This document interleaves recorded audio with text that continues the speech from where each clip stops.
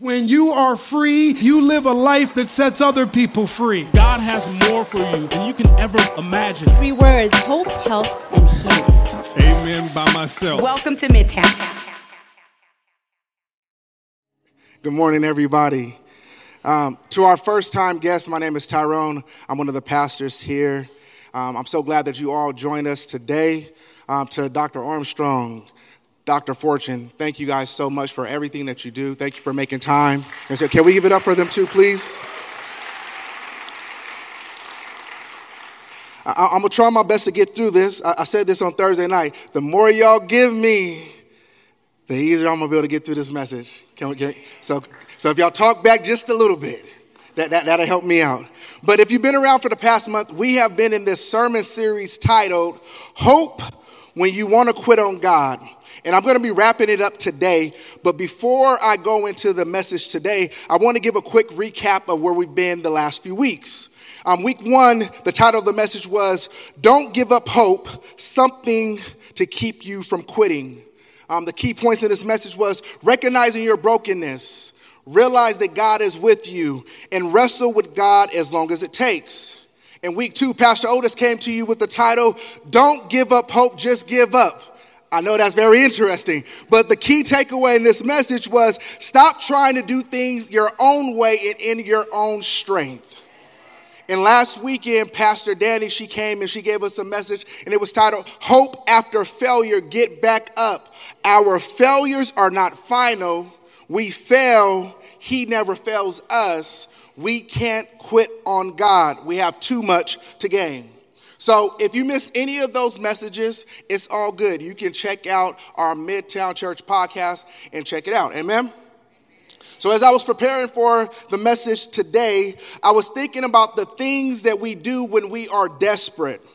One of the things that I do, and I'm talking about me, not no one in here, but sometimes when I get hungry and it turns into hangry, I use the excuse of eating something unhealthy. So I'm just going to pull into McDonald's and get something I shouldn't get because I got to eat, right? But maybe you've experienced something like this before. When I was a kid, I remember my grandparents, it was a Saturday. They said, hey, we're about to go leave the house for a couple of hours, but when we come back home, make sure your room is picked up. Now, my grandfather was a military man, and so the way he expected things to be clean is a lot different than probably most of us.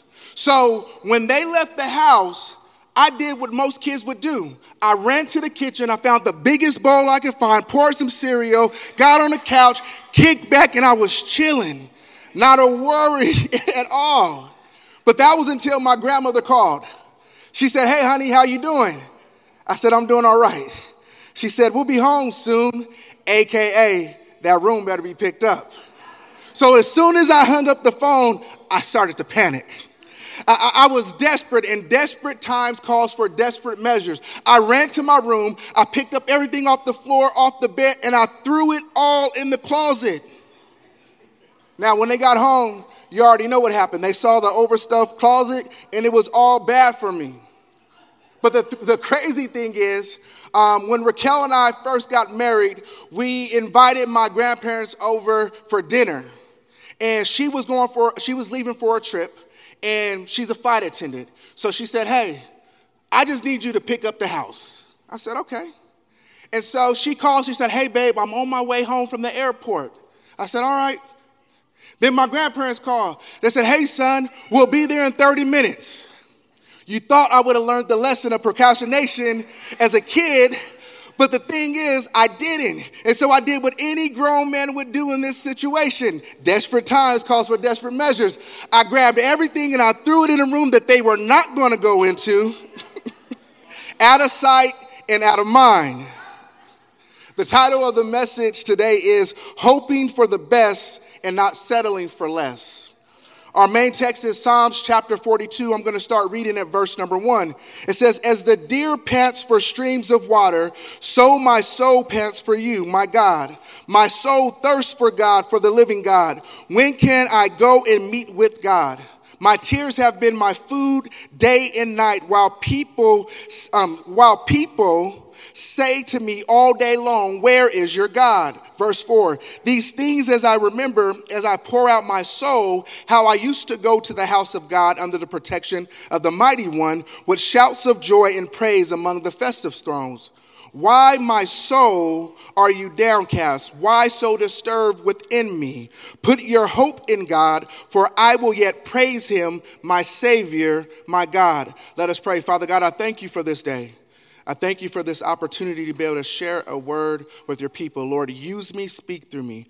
Allow this to touch the hearts of each individual in here and allow us all to leave better than we came. In your mighty name we pray, amen. Some biblical background, Psalms is full of words from desperate people in need of finding hope in God. We've been sharing the biblical definition of hope and the biblical definition of hope in God, but I want to read to you misplaced hope. People who quit believing in God may have put more hope in religion, in church, in people than in an intimate relationship with Christ. Many of us have tried to solely rely on ourselves for hope, thinking that we can control everything in our lives. But if that was the case, we wouldn't need hope because everything would be all right. Psalms chapter 42 is attributed to the sons of Korah, and it's expressing this deep longing from the psalmist for God's presence in his life, especially during times of turmoil, in this distant place of sacred worship that he was longing for. So hoping for the best and not settling for less. Another way you can look at the title is hoping for the best, which is God, and not settling for less, meaning I want to get everything that he has for me. So 3 keys to finding the hope that you need. Point number 1, if you're following along, is when you're desperate, rediscover God. Or if you're new around here, or if you're feeling hopeless, or if you haven't experienced God yet, discover God. So when you're desperate, rediscover or discover God. One of the things that you will notice with this psalm here is it's like a roller coaster. It's like a seesaw of emotions. And so as you follow along, you're going to see like, hold on, he said this, but then he's going here. But one of the things that I love about the Bible, the Word of God, is sometimes you can read it and you're reading it, it's just like a storybook. But then there's other times when you read it and it starts reading you. And you're like, hold on, why is this all up in my business? It's speaking to my situation. See, but when that happens to me, that's when I start feeling the presence of God and I realize how much he loves me. So in Psalms chapter 42, this is what happened to me as I was reading it. It was speaking to me in different places, and I believe that it's going to speak to you as well. But you've heard me say this before. The Bible says, study to show thyself approved. Don't just listen to me or any other pastor. Go back and read the word for yourself. So I encourage you to go read this chapter when you get home or sometime during the week. So let's get to it. Verse number 1, it says, as the deer pants for streams of water, so my soul pants for you, my God. My soul thirsts for God, for the living God. When can I go and meet with God? As the deer pants for stream of water. This is a powerful illustration when we fully understand it. First, we must understand the landscape. We have to understand the environment of ancient Israel at this time. It was dry and it was producing little to no rain. And the land was so poor that it was producing much to little vegetation at all. So water was very crucial for survival. And it wasn't easy to come by. So in the word, in Hebrew, the word pant or panting, it implies to this intense experience. So this description of the deer seeking water isn't like the Bambi character that some of us grew up with. It wasn't that pretty. It wasn't that easy accessible to get to the water. But the deer seeking, this was the psalmist expressing his longing and desire for this spiritual nourishment for his soul. He wanted closeness with God, which is described here in verse number 2. It says, my soul thirsts for God, for the living God. And this wasn't just a simple, let me get a glass of water to quench my thirst. He was desperate for something vital. He goes on in verse number 3, it says, my tears have been my food day and night, while people say to me all day long, where is your God? I imagine he started saying to God, I place my trust in you. I've been longing for you, but I don't see you. Where are you, God? It feels like I'm alone. And then what makes it worse is his enemies were taunting him, saying like, we see you going through this, so where's your God? I don't know if you've experienced this before as a believer. When you're going through something, you have people looking at it like, well, aren't you a Christian? Aren't you a believer? Where's your God at now? This is what he's saying. Have we ever been so desperate for God where we were just crying out, Lord, I need you. I need you. Have you been that desperate? To say, Lord, I'm a mess. I'm lost right now. I know I can't make it without you. To be so desperate for God's presence, to cry out and ask God to please change my situation. God, can you do this for me? And while you're doing that, people looking at you saying, where's your God? See, when I deal with haters like that, I'm going to be honest. In my flesh, I want to go off. I want to tell them about themselves. But when you're so desperate, you don't even have the energy to give them attention. When it says, my soul thirsts for God in Matthew chapter 5:6, it says, blessed are those who hunger and thirst for righteousness, and they will be filled. So I imagine it will be okay, because guess what? Your naysayers is going to look at you and your situation is going to start to change, and you don't even have to say anything at all because you are going to be filled. But it's like the writer, the shift begins.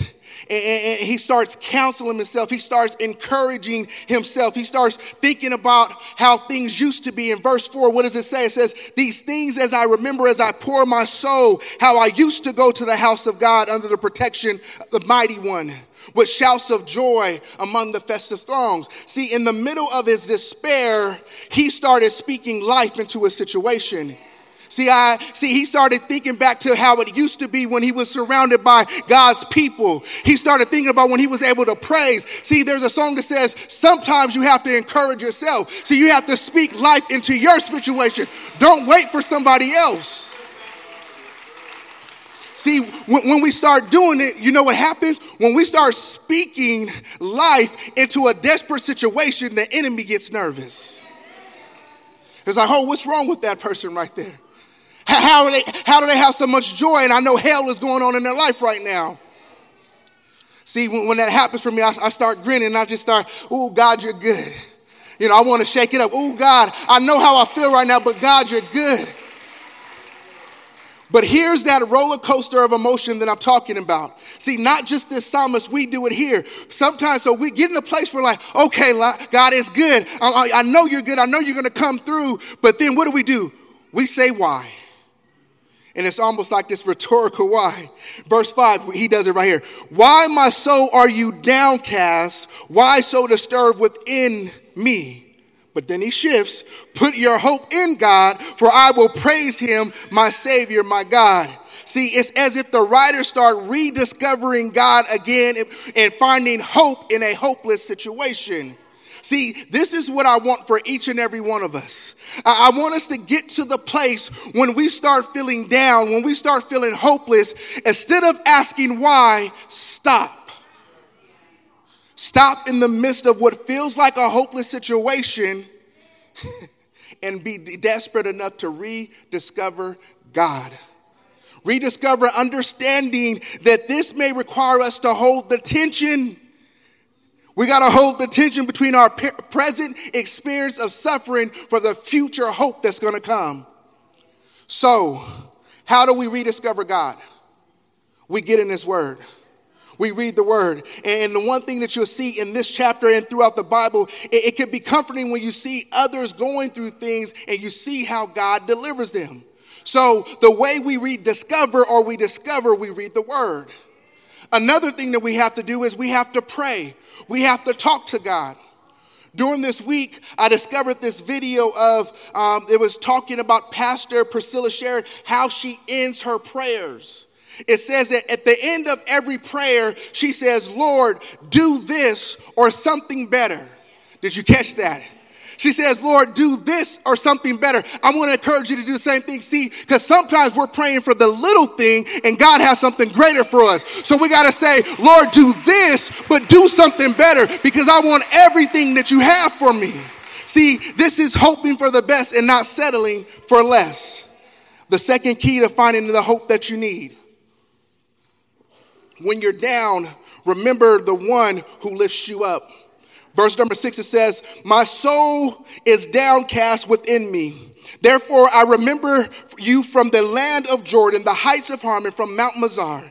Deep calls to deep, the roar of your waterfalls. All your waves and breakers have swept over me. By day, the Lord directs his love, and at night, his songs with me, a prayer to the God of my life. Have you ever been in a place where you felt so down that you couldn't even explain why you were in that feeling? They said, what's going on? You couldn't even explain. You couldn't articulate why you were down, why you were hurting, why you were depressed. Have you ever been in that place before? See, this is what he was talking about. He was so depressed. Verse 6, it says, my soul is so downcast within me. He wasn't understanding why he was going through this, why his situation hadn't changed. Sometimes when I read the word, that when I'm reading, there's certain words that just kind of jumps off the page. And then sometimes there's passages that jumps off the page. Verse 7 for me, when I started reading, it just jumped off the page. It says, deep calls to deep in the roar of your waterfalls. All your waves and breakers have swept over me. I don't want to assume that we've all been to a beach, but I'm confident that we all have either been or we've seen a beach and waves on a TV or something, right? So we've seen how waves crash on the beach. And we know that waves are big. We know that they're powerful. We know that they're loud and sometimes dangerous and deadly. We've all have seen this. It says, like waves upon waves, it just felt like they just kept hitting me. He couldn't catch a break. Have you ever been in this place before? I have. I've been in a place where I felt like I could not catch a break. It was just wave on top of wave. When my wife and I started this church, when we said yes to planting this church, it felt like we could not catch a break.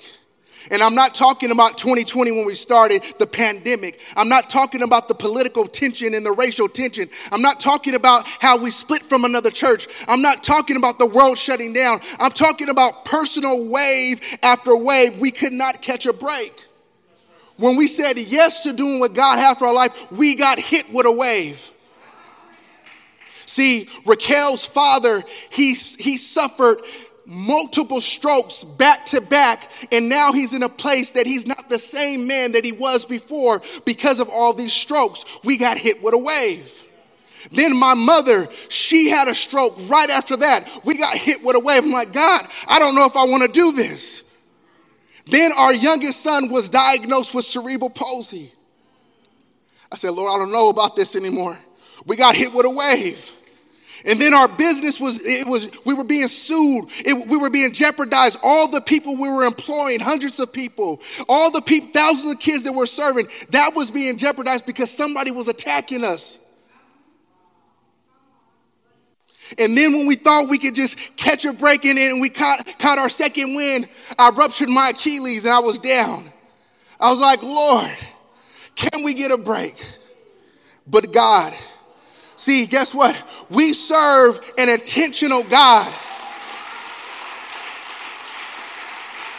There's no coincidence that he talks about the deer panting in water. This illustration, it shows how we should long for God's presence in our life, both physically and spiritually. But it also had me thinking, God, you use waves to describe the way sometimes we're just overwhelmed and consumed by life. So how do we survive these type of waves? How do we survive when we just keep getting hit left and right? We try to duck it, but we get hit again. How do we survive it? I'm going to share something with you that I learned this week. Now, I'm not a surfer. I don't know if you caught that. I go to the beach. I'll put my toe in the water, but that's as far as I'm going to go. I'm not a surfer. That's not what I do. That might be what you do. That's not what I do. But I learned something about surfers this week that I want to share with you.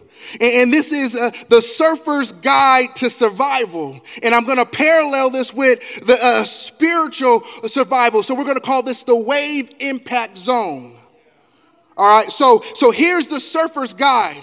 And then I'm going to share a spiritual revelation with it. Can we do this? So number one, it says, stay calm. Focus on your breathing. In the spiritual, that's stay calm. Focus on God. The surfer's guide says, try not to resist. In the spiritual, that's don't fight God, trust him. 3 is tell yourself it's going to be okay. This will help you relax, and this will keep your heart rate down. In the spiritual, this is encourage yourself in the Lord. Number 4 is cover your head. Go in a slight ball. The more you relax, the less oxygen you will use. In the spiritual, this is stop spending so much energy telling everybody else about your problems.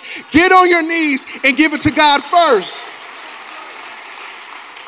See, physical waves come every 7 to 15 seconds, anywhere from 1 to 5 waves at a time. So number 5, it says, look for the deep water. You can move through the waves more easily if you ride the current.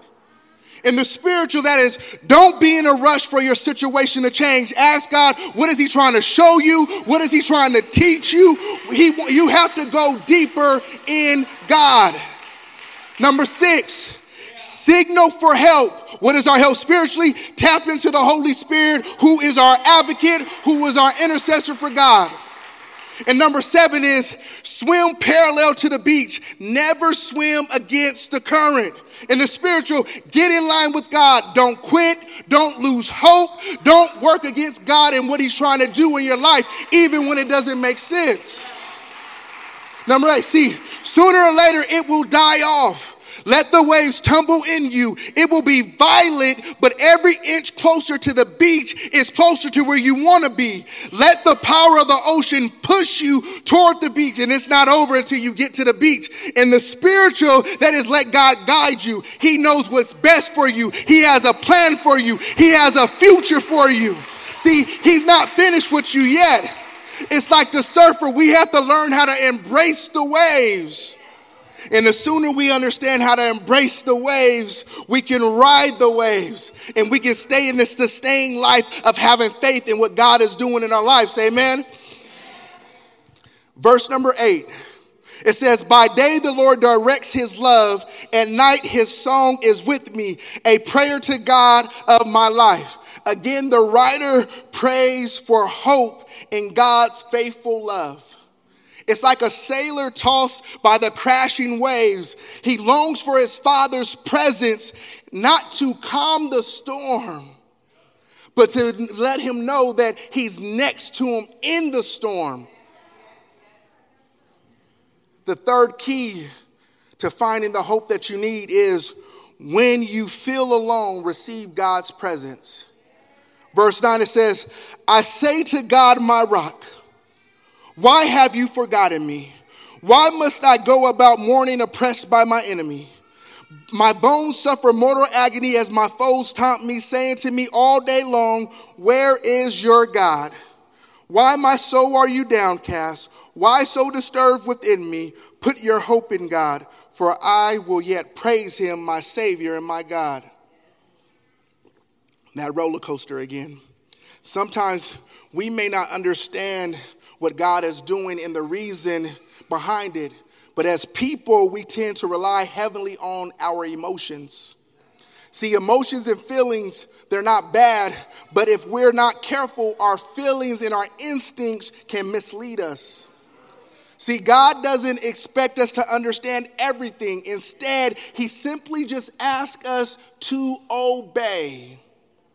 In these verses throughout the chapter, the psalmist may not comprehend fully God's ways, but yet he decided not to place all of his hopes in the brief emotions or feelings that he's in. So that's why you see him going back and forth. He's trying to prioritize God in his life, even when it doesn't feel like it.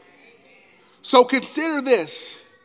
What if we shift our mindset from, God, why do I have to continue suffering so much? And instead say, Lord, I don't want to miss what you are trying to show me in my suffering.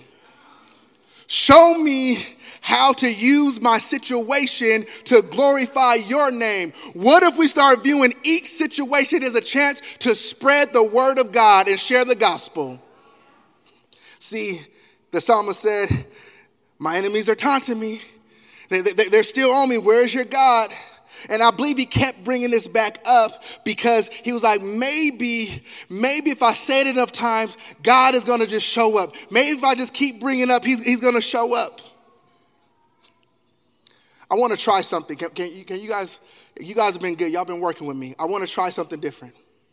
I'm going to count to 3. And when I count to 3, on one accord, I want all of us to count to 10 as loud as you can. Not just this side. Not just this person. I need everybody. So we're going to do this together. So don't feel like, oh, I don't know if they're going to do it. So I need everybody to join in with me, all right? Because if not, then I'm going to be looking crazy up here. I don't want to look crazy. So when I count to 3, everybody's going to, one accord, going to count to 10. Can we do this? 1, 2, 3. Do you notice me? Do you notice me? Do you notice me? Do you notice me? Do you notice me? Do you notice me? Do you notice me? Do you notice me? Do you notice me? Do you notice me? It was so loud right now, you guys couldn't even hear my voice. And I often wonder if God is right beside us just saying, do you notice me? See, sometimes we get so caught up with the distractions. We get so caught up in the chaos and what's going on. And God is right here saying, do you notice me? He's trying to let you know that you're not alone, but you're focused on the wrong thing. He's saying, do you notice me? See, God is with us in our storms. He's with us in our struggles. He's with us in our troubles. He's with us in our suffering. He's saying, I love you. You are my child. You are made in my image. I will never leave you or forsake you. Do you notice me? Forget what's going on over there. We got to remove the distractions. We gotta find our secret place. We got to find our secret place. We got to go to God so that we can hear that sweet, still voice. Because he's saying, son, daughter, I notice you. I love you. You're not alone. The psalmist repeats, keep your hope in God, even in the darkest times, even when your situation remains unchanged. Continue to seek your Father faithfully.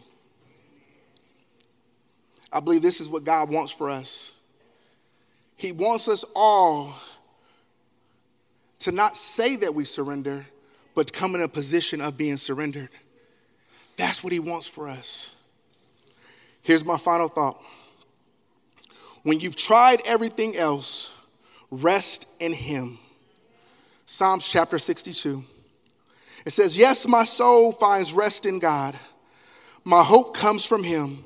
Truly, he is my rock and my salvation. He is my fortress. I will not be shaken. That's something to hold on to right there.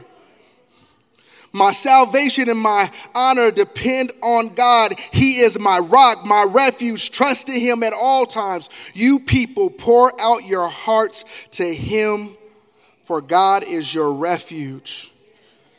I think this is a great passage to end on. Also, as Black History Month is coming to a conclusion, I want us to remember those who hope for the best despite the obstacles that they faced. I'm so thankful of how I was raised. I was raised to understand and know that I was made in the image of God, and I was also raised to know that I was a proud black man here in America. My granny and my grandmother, they migrated from the South to California. And between them and the church that I grew up in, they made sure that I understood the struggle and the history of my people. And the thing is, I believe growing up here in California, at times the real struggle is because we are such a melting pot, and there's nothing wrong with that, that we forget how things were and we still are stuck with some of the biases.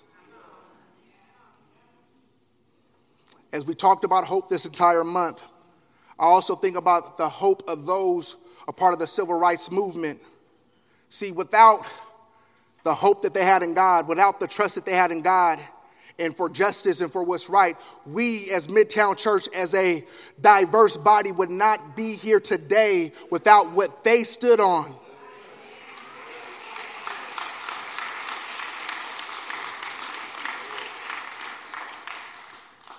The hope they had and the change that they were fighting for, most of them knew that they wouldn't even see it in their lifetime. But that didn't stop them from doing what God has called them to do. So as I close, I would like to introduce this video of Carol Evers, who's a member of the Midtown family, and she's also the daughter-in-law of the late, great Medgar Evers. Medgar Evers was the NAACP's first field secretary. He spearheaded the efforts of assisting African Americans in registering to vote in the South. And he was a huge advocate for equal education opportunities. We see that legacy going on right here with Dr. Fortune, and as you heard, Dr. Armstrong today. That started years ago, and they continue to keep this going. But Medgar Evers, he's probably most famous for his involvement in bringing awareness and justice to the murder of 14-year-old Emmett Till before he was assassinated himself at the age of 37. His murder prompted President J.F. Kennedy to ask Congress for a comprehensive civil rights bill. Medgar Evers hoped for the best despite the obstacles that he faced. Ain't gonna let nobody turn me round, turn me round, turn me round. Ain't gonna let nobody turn me round. I'm gonna keep on walking, keep on talking. My name is Carol Evers, and I was married to Murley and Medgar Evers' son, Daryl. Medgar Evers was a civil rights activist, and he would travel throughout the South to enroll people in insurance, but also to encourage people to register to vote. At that time, it was illegal for Black people to vote. That was the practice, and there was the threat always of them being killed for voting. You know, they were not allowed to go into restaurants and different places to eat. So they decided that that was just not going to be okay. You know, they decided that they were going to do more to get Black people the equality that they deserved in America. They went and fought for this country, and it didn't seem right, and it wasn't right for them to come back and be treated like second-class citizens or worse. He later married Murley Evers when they met at Alcorn. He had been out, I think it was at a rally, and he had some T-shirts that he was bringing home, and it was in the evening, and he was getting out the car. Byron Dale Beckwith shot him in the back.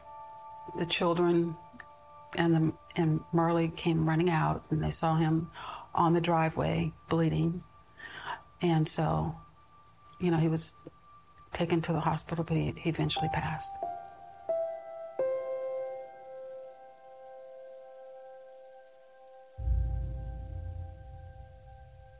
My mother-in-law picked up the baton that Medgar had started, and she gave her life to the civil rights movement.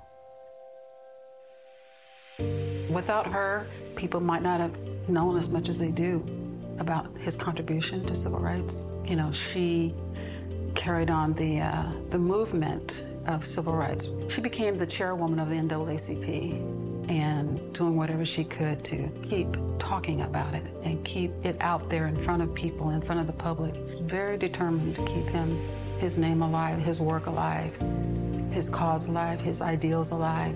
Yeah, he had a saying, you can kill a man, but you can't kill an idea. She very much believed in that, and it was the fire that was lit underneath her.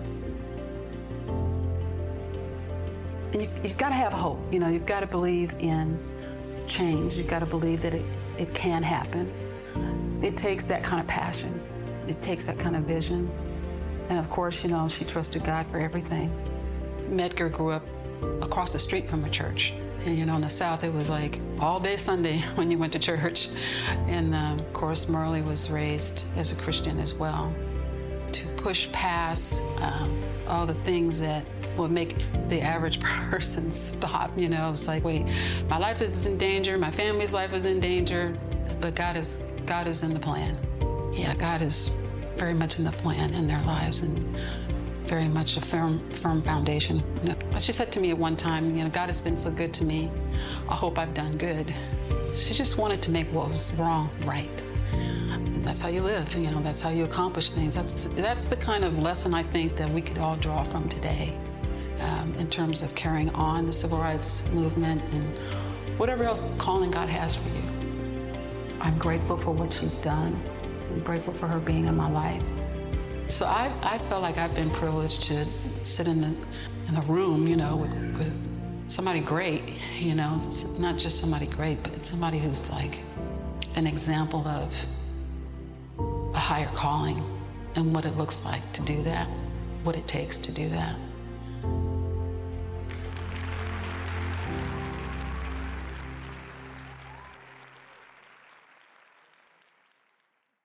Thank you so much for tuning into Midtown Church. Be sure to subscribe to this podcast for weekly messages to stay rooted in the Word and for a dose of hope, health, and healing in your life. Want to get more connected to Midtown Church? Just visit us online at midtownchurch.org.